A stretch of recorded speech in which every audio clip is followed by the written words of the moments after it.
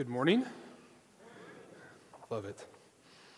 Okay, you'll want to be in 1 Corinthians chapter 15, which is found on page 962 in those blue pew Bibles below you. What we aim to do here every week is to take a passage of Scripture, explain the meaning of that passage, and then apply it to our lives today.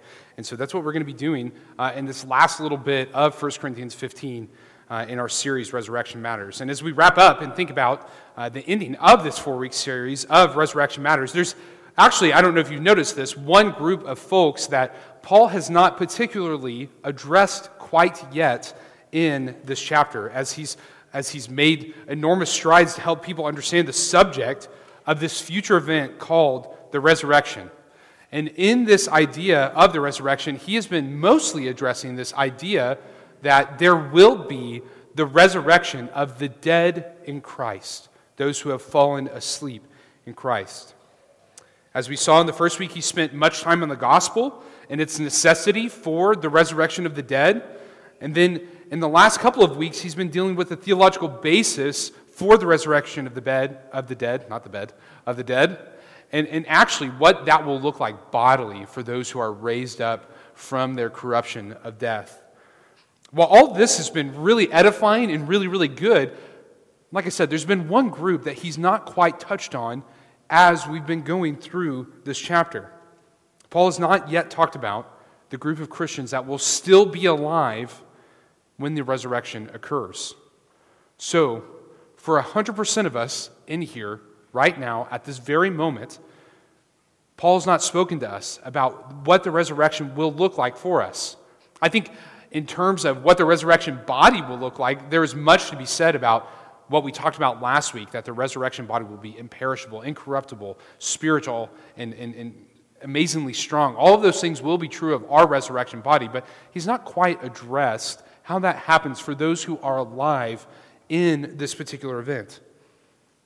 So, as the Lord continues to give us here in this room breath in our lungs, there's a chance that Jesus could return before we die. I hope you all know that. That's a reality that we're all facing. So what will this resurrection and the reality of Jesus returning before we die, what would that look like for us?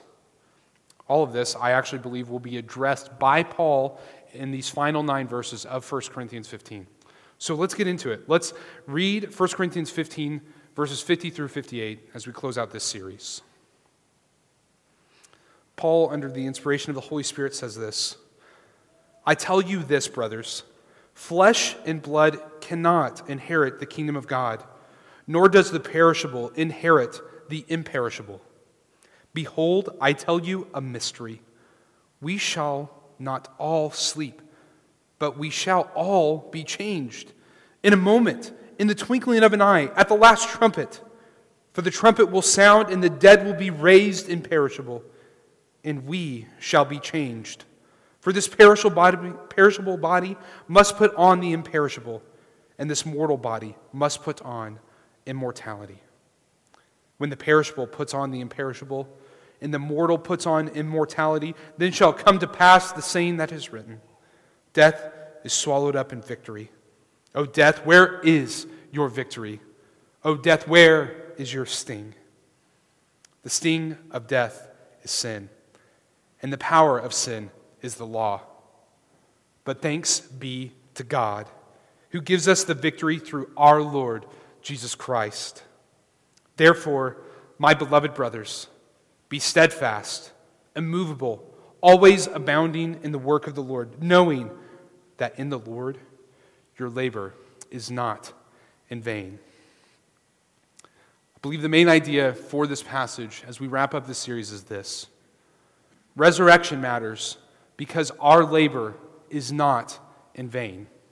I don't know if you see this in verse 58, but this is the only therefore that we see within this passage. Everything that Paul has been saying prior to verse 58 has been building and driving toward this application that he makes in verse 58. Much of what he's been doing in this book by exhorting the church in Corinth about the various issues that they're dealing with, like church divisions, sexual immorality, how to deal with the Lord's Supper, and other different things that are going on. all of this has been coming to this point in 1 Corinthians 15 to do what he's saying here in verse 58. This is the main application, if you will, that he wants to make for these people. And what he's going to do is kind of walk, I think, through three big chunks of this passage in three different points. So in verses 50 and 53, we're going to see that there's this change that occurs, and I'm just going to be titling that point the change. In verses 54 through 57, we're going to talk about the victory. And then finally, in verse 58, we're going to be talking about the hope. All with this idea that resurrection matters because our labor is not in vain. So let's begin with verses 50 through 53, the change. So after Paul talks about how the dead will be raised and the kind of body that they will have, it's almost as if, I don't know if you can kind of tell, the tone of the text changes. It's as if Paul breaks out into a celebration or a praise of sorts for that approaching day of the resurrection. And in that praise, he wants the readers, he wants those who are alive in Christ specifically to realize the incredible reality for those who would be alive on the day of resurrection. He wants to say, yes, the dead will be raised, all of us are going to have different bodies, but don't miss this, friends. Those who are alive in Christ will not miss out on this day. He says for those of us with flesh and blood, that means those of us in here, with perishable bodies, friends, we will be changed. Our current bodies, as we discussed last week, they will be transformed in the resurrection. They will be transformed to imperishable, strong, spiritual bodies, just like Jesus' body. Our current bodies are corruptible right now.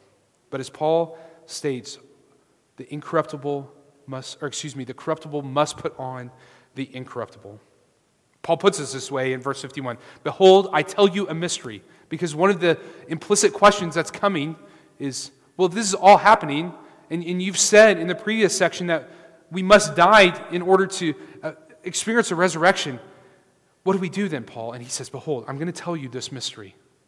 And he says in verse 51, we shall not all sleep, but we shall all be changed. Wow! I want to read that again. We shall not all sleep, but we shall all be changed. Think about what Paul is saying here in this verse. We shall not all sleep. Friends, not all of us will die. Some of us might be in here, in this room right now, who will see the day of the Lord's return and never experience the taste of death.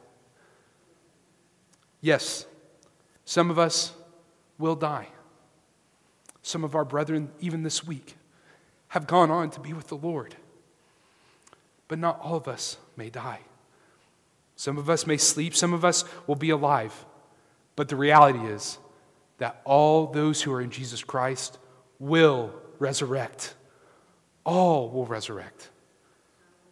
This idea of the resurrection for Paul is much more pervasive than just simply being raised from the dead. Resurrection for Paul is not just a change for the dead and their corrupted bodies of those asleep in Christ being transformed into those bodies that we talked about last week, but it's also for the future body of those who are alive in Christ. It's a future bodily transformation of those of us in here who will have bodies that are imperishable, glorious, powerful, spiritual, and like Jesus' body. We will have that, friends. In a moment's notice, as he says in verse 52. In a moment's notice, in the twinkling of an eye, at the sound of a trumpet, this transformation of the flesh and blood that we have right now, all of that will be changed. All of us will be changed who have placed our faith in Jesus Christ. And I believe that Paul is wanting us to see that there's a connection with the event of the resurrection for those who are alive and dead, and there's a connection with this event of Jesus' judgmental return. Just a newsflash, Jesus is going to come again, and he's going to come to judge. And what is he going to judge? He's going to judge whether or not you have placed your faith in his death and resurrection. He's going to judge whether or not you are his or not. And for those of us that are his, we will be changed. But like I said, Paul is wanting us to see this connection here, this implied suddenness of this event, of the resurrection and also the return of Jesus. It's extremely evocative. Both of these things will be happening. Jesus will come down from heaven in triumphal judgment, and at the same time, all of his people will be gathered together. Jesus actually spoke of this day in Matthew 24, 29 through 31, when he said, this is Jesus speaking here, immediately after the tribulation of those days, the sun will be darkened and the moon will not give its light, and the stars will fall down from heaven, and the powers of the heavens will be shaken. Then will appear in heaven the sign of the Son of Man. And then all the tribes of the earth will mourn, and they will see the Son of Man coming down on the clouds of heaven with power and great glory. And this is where it's applicable to us. And he will send out his angels with a loud trumpet call, and they will gather his elect from the four winds, from one end of heaven to the other. On that day of Jesus' return, where he comes to judge both the living and the dead, what that means for those of us in Christ is that he will finally gather us. He will finally gather us for eternity, for paradise. For those of us in Christ, this sound of the trumpet, it will be a sound of great rejoicing. Why is it that we can hear this heavenly trumpet, this twinkling of an eye that we can see? Why would this give us so much joy? Well, verse 53 tells us, right? For, or because this perishable body must put on the imperishable, and this mortal body must put on the immortal. What that means, friends, is whenever we hear that trumpet, whenever we see Jesus coming down from the clouds, we can know that in our weakened and sinful flesh, all of a sudden, things are going to change for us. God has finally come to grab his children up, to take them with him so that they can enjoy his presence forever, to change them forever. If we are alive, and I pray that we all would be lucky enough to hear that trumpet and to see that day, then all the promises of the resurrection will become realized for us. Everything that he's talked about previous to these verses will be true for us. And all of those things will be true for us without ever having to experience the sting of death. We will not fall asleep. We will not have to be sown into the ground, as Paul has stated in verses 36 through 37. Instead, in a mysterious way, in a way that only God knows, we will be transformed into our immortal, imperishable, and heavenly selves. We will be transformed to finally see our great Savior face to face. This probably doesn't get stated enough, but as we hear about that approaching day, and as we hear about the resurrection of not just the dead, but those who are alive in Christ, I hope you know that praying for and asking Jesus to return, hoping for that day, that's not a bad prayer at all. I actually believe that kind of prayer of asking Jesus to come back and to come back soon is quite commendable. I also realize, though, that there's things in probably all of our lives that we wish we could do or even see before that day comes. I get that. Some of us might even have regret and shame about things that we haven't done or haven't said. But I wonder if you, brother and sister in Christ, see the unspeakable joy that our resurrection will bring. David Crowder put it this way in a song: earth has no sorrow that heaven cannot heal. Friend, our deepest regret in the Lord will be wiped away by Jesus' return, by our transformation into the resurrection body. Our resurrection will bring unspeakable joy. When the perishable gives way to the imperishable, our earthly regrets and sorrows will give way to a heavenly communion with the Lord and a fellowship with all the saints of Christ that will be so overwhelming, so incredible, that we will only respond in worship and in praise of our great God. Earth has no sorrow, no regret, no shame, no missed opportunity that heaven cannot heal. If anything, I hope and I pray that as we see this day approaching for us in Christ, I pray that it would implore us to motivate ourselves, to implore others to join in on that day. We want others to experience this very same resurrection that Paul is talking about here. But on the opposite side of the coin, I realize that the sound of the heavenly trumpet will not be rejoicing for some. For many, and perhaps even some of you here this morning, the return of Jesus will be one of great fear and trembling. You will bow your knee, not in reverent submission, but in awestruck fear. The reality is that the event of the resurrection is not just isolated to those who are in Jesus Christ. The resurrection will also be a day of judgment for those who have not believed, have not trusted in, have not put their whole weight and faith in the death and resurrection of Jesus Christ.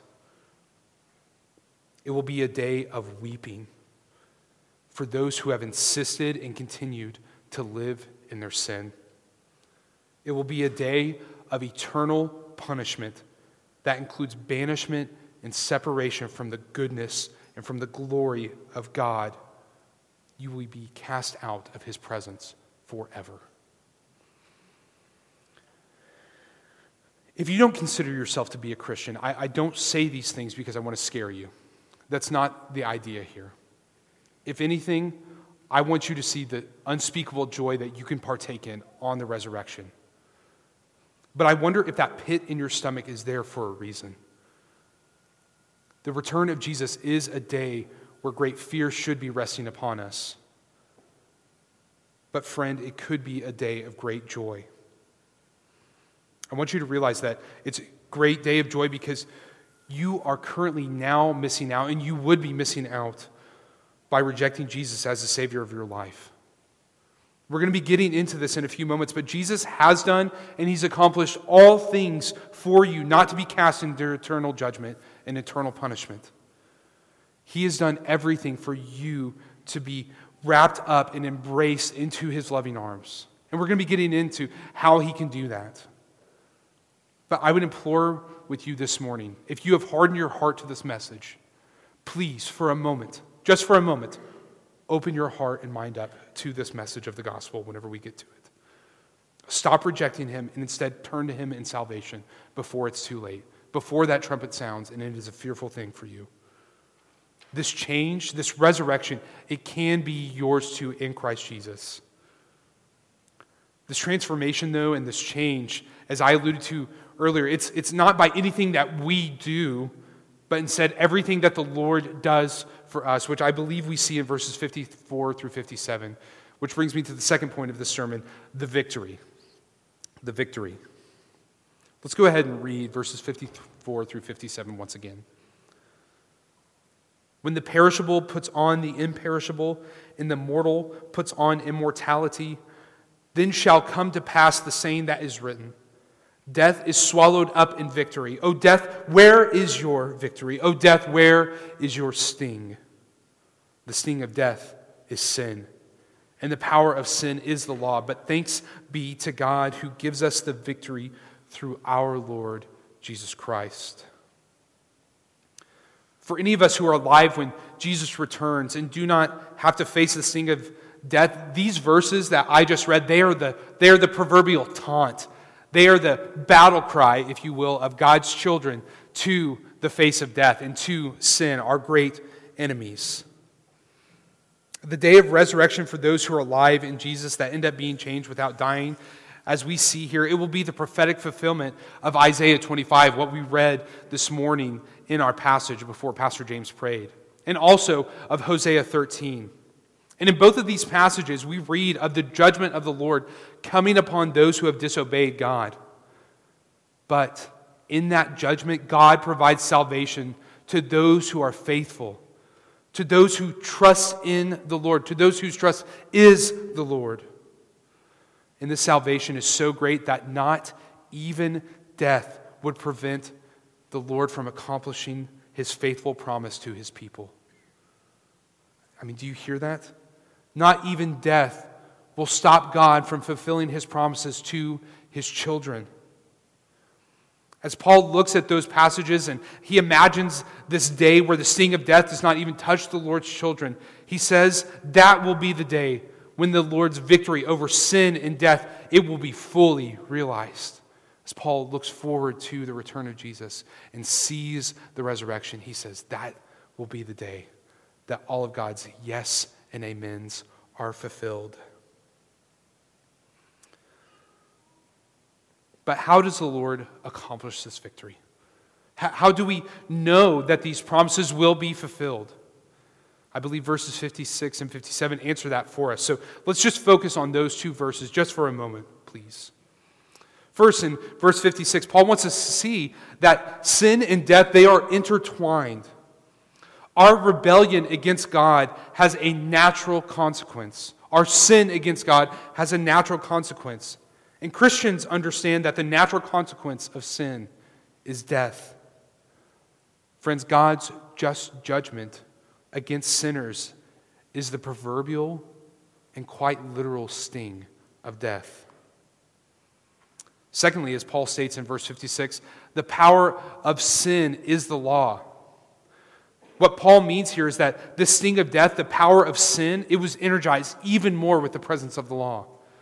Paul speaks of the law and its power over sinners in Romans 7:5. He says, "For while we were living in the flesh, our sinful passions, aroused by the law, were at work in our members to bear fruit for death." So not only is the sting of death sin, but as the law is given to us in God's righteous and loving judgment, we see that our sinful nature, it becomes more aware of our sin, more aware of the sting of death, more aware of our shortfallenness to God's holiness. And as Paul says in Romans 7:5, it was at work in our members to bear fruit for death. And bear fruit did it, does it not?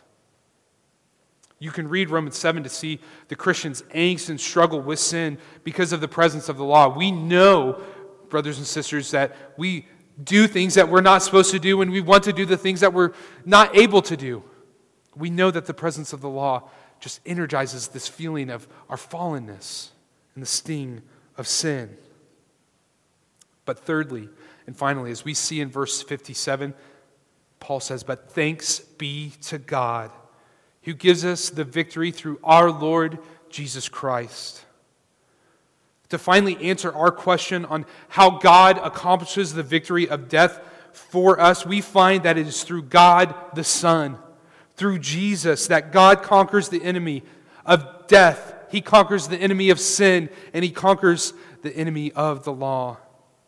Jesus lived a perfect life, fulfilling all the righteous requirements of the law that God has set forth. And yet, in His complete perfection, Jesus suffered. He died on a Roman cross, tasting the sting of death on our behalf. But thanks be to God, He did not stay dead, did He? He was resurrected, and He was raised up from the grave. And it is through His victorious resurrection that God, quite literally, and no pun intended, gives the death blow to death. He gives the death blow to the law. He gives the death blow to sin. He gives the death blow to death. It is by Jesus' death and resurrection that death will be swallowed up forever. To my non-Christian friend, this is what I meant earlier. This is what I meant when I said that Jesus has done and will do everything that is necessary for you to come to salvation to Him. All you need do is trust in His atoning sacrifice on the cross in your place and believe in His resurrection. Trust in that today, friend, and turn from your sin. Turn from your rebellion. Repent and have faith in Jesus. He has done everything that you have needed to be reconciled back to God. You can do this today, and do it today, friend. You can find me, you can find Pastor James, Joel, any of the elders, maybe a member of Third Avenue who is just so ready to share the gospel with you. We would love to let you know how you can be reconciled back to our loving and holy God. Brothers and sisters, I wonder if you saw, though, who Paul says gains or is given victory through Jesus' resurrection. Let's read this one more time in verse 57. But thanks be to God who gives us the victory through our Lord Jesus. Paul is saying that this messed up, often confused, and likely frustrating local church of believers in Corinth, they're the ones that are the partakers of this victory of Jesus. He's telling us that all the believing members that we covenant with here at South Canyon, we are recipients of Jesus' victory over death. It's for us who have trusted in the reality of Jesus' resurrection. We are the benefactors of this victory. It is those of us who have repented of our sins and instead having turned to Jesus Christ for obedience that we get to benefit in the resurrection. Very simply, if you're a Christian, Jesus' victory is your victory. Jesus' triumph over death is your triumph over death. As I just said a moment ago, because Jesus was resurrected, we too will be resurrected. And yet we can rightly give praise and honor to where it's due. We see this in verse 57, do we not? It doesn't say, but thanks be to Tanner. It says, but thanks be to God who gives us the victory through our Lord Jesus Christ. We can give praise, we can give honor, we can worship the one who has given us the victory. And yet it is us that are the partakers of this victory. Our gratitude and our thanks for salvation, for our resurrection, must be credited to God. All credit, all praise, all glory, all of our singing, all of our amens, all of our hallelujahs, they don't go to us. They go to our great God who raised Jesus from the dead. Well, I could use this point to argue for why this means we ought to sing really, really loud during worship because of Jesus' resurrection, which you guys were doing. You were lovely singers. I could say something like that, or I could say that you need to seek and avail yourself to opportunities where we're corporately gathering as members of a local church to celebrate and to rehearse the gospel again and again. I think we could do that, but I think an illustration is actually going to serve best here. A pastor friend from seminary reminded me that when we gathered in the previous church that Laura and I were at, and even as we gathered in small groups, many of the members would start their prayers with something like, Father, thank you for saving fill in the blank name. And what was really odd is it never mattered like what the prayer request was whenever they would start their prayers out with that.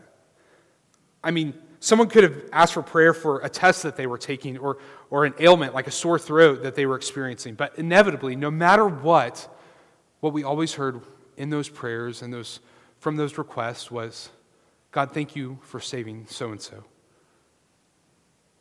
Brothers and sisters, I want to do something a little awkward here. Take a look around at your brothers and sisters in this church. Take a moment to do it. It's okay. Take a look around. You can even stand up if you wanted to. Take a look around. Make note of one particular face. Look at them and be reminded that that person has been given victory in God. They have been given victory in God through the death and resurrection of Jesus Christ our Lord.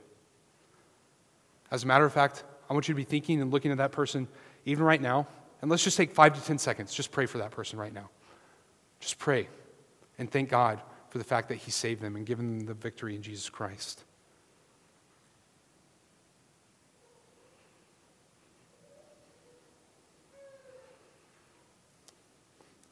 Friends, this thanksgiving that we give to God for the members of our church, for the realized victory of Jesus' resurrection and His trampling over death and sin for that person you were praying for, this thanksgiving for all those who have placed their faith in Jesus and the victory that He accomplishes, it will give us more motivation for our work.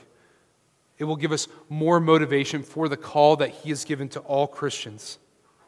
So how do we work for the Lord, if you will, between now and then? And between our frail, corruptible, and sinful body now, how do we work for the Lord between now and then, knowing that the victory is already accomplished? Well, I think we see this in verse 58, in our final point of the sermon, the hope. The hope. Read along with me in verse 58. Therefore, my beloved brothers, be steadfast, immovable, always abounding in the work of the Lord, knowing that in the Lord your labor is not in vain. As we see in verse 58, this is the main application that Paul has been wanting to get at in this whole chapter.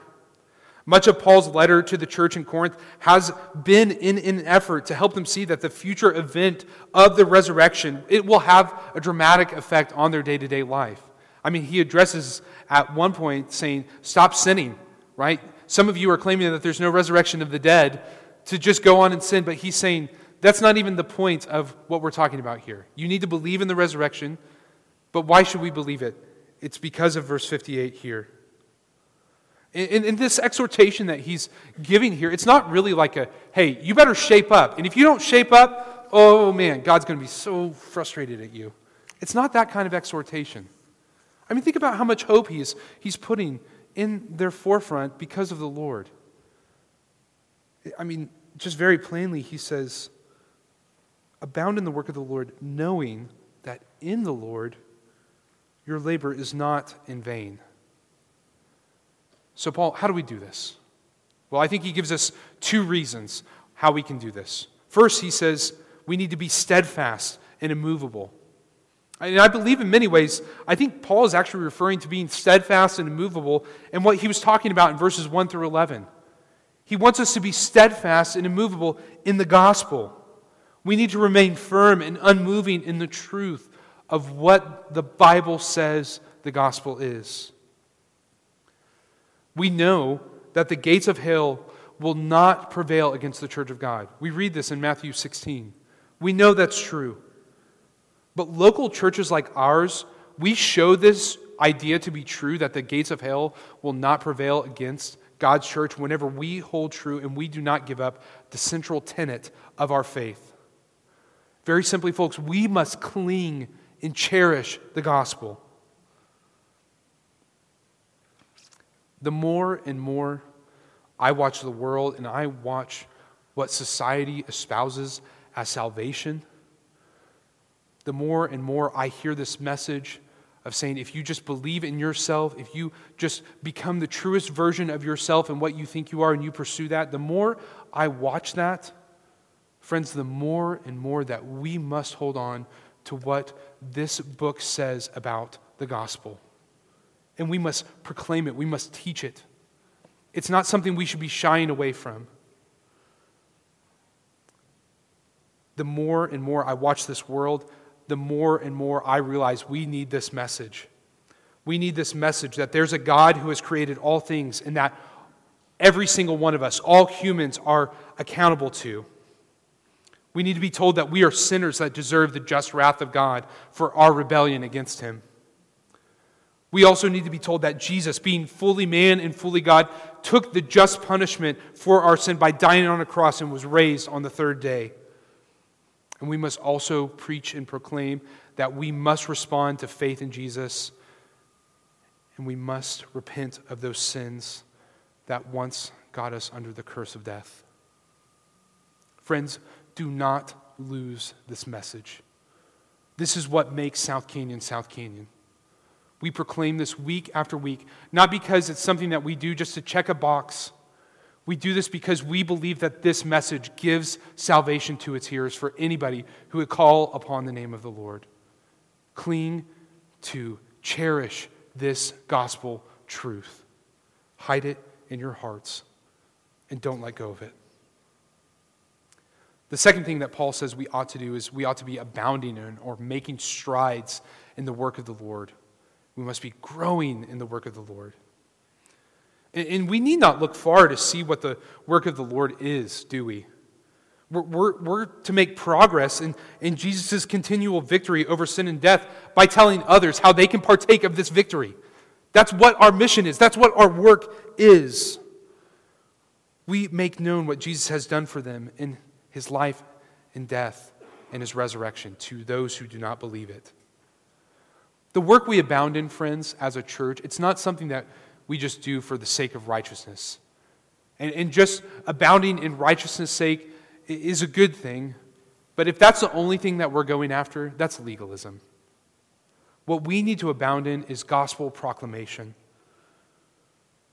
Brother and sister, pray for that person you want to see saved. Pray for them. Pray for them every single day. Pray that you would have boldness to share with them the victory that Jesus has won in his death and resurrection. Go and tell that person about the victory that we can have in Christ Jesus. Don't hold it for yourself. This work we do, friends, it's of no small importance. It's of no small matter in eternity. The lives of people who do not have Jesus are at stake. And we are called to abound in this work. I realize that some of us here are not the greatest evangelists, maybe aren't the most gifted at walking up to somebody and sharing the gospel. But friend, you are called to abound in this work. Start with praying, and then see what the Lord does. Maybe your prayers are the only thing that person needs to continue to feel the conviction of their sin so that they may hear the gospel message. The great news for us, friends, as we have already discussed, is we don't accomplish any victory over sin and death. And therefore, we don't accomplish any victory for a person to come to salvation. All we do is share it. And then we let the Lord accomplish the victory in the hearts and minds of those who do not believe him. But why do we do this work, Paul? Why should we be steadfast and immovable? Why should we abound in this work of the Lord? Well, as he states at the end of verse 58, we know that in the Lord our labor is not in vain. In the Lord our labor is not in vain. Our immovability, our steadfastness, and our abounding in the work of the Lord, friends, it's not for nothing. I realize that some of you have been praying for the same person, the same family member, the same friend for years. Guess what? In the Lord, your prayers are not in vain. Your sharing with them of the gospel is not in vain. Your continual proclamation of the truth is not in vain for that person, friend. Because in the Lord, nothing is in vain. I'm so thankful that Pastor James, as he was talking about the kids and the ministries that we have, we know that sometimes doing children's ministry, right, it can get a little tiresome. It can get a little wearying. But friends, your gospel work is not in vain. Taking groceries to that person, having to fight against the wall of depression again and again, ministering to those people, ministering to our friends who don't believe over and over again when it seems like it's just falling on deaf ears. It's not in vain, friends. It's not in vain because it's in the Lord that we do that. What we see here in this passage is everything that we do is purposeful, not purposeless. Why is that? Because our God is not purposeless. The death of Jesus was not purposeless. The resurrection of Jesus was not purposeless. Your salvation was not purposeless, friend.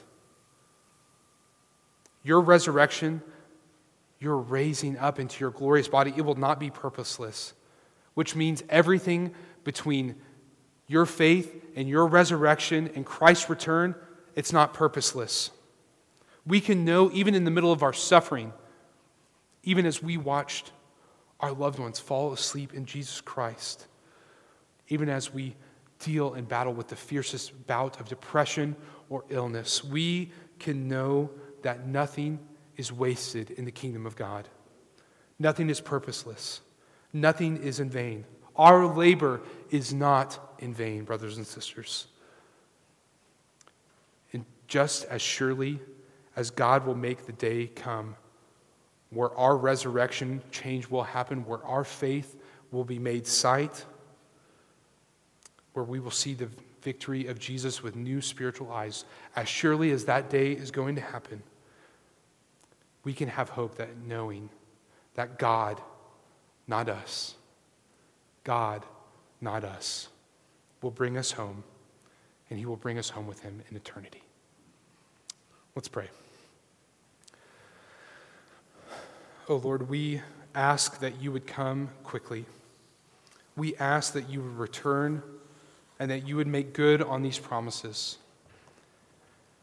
And so between now and then, we ask for grace. We ask for grace whenever we fail in abounding in the work of the Lord and fail at being steadfast and immovable.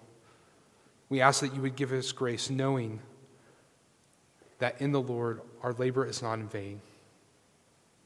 We ask this in the name of our Savior, who we ask to come soon. Jesus, please come soon. Amen.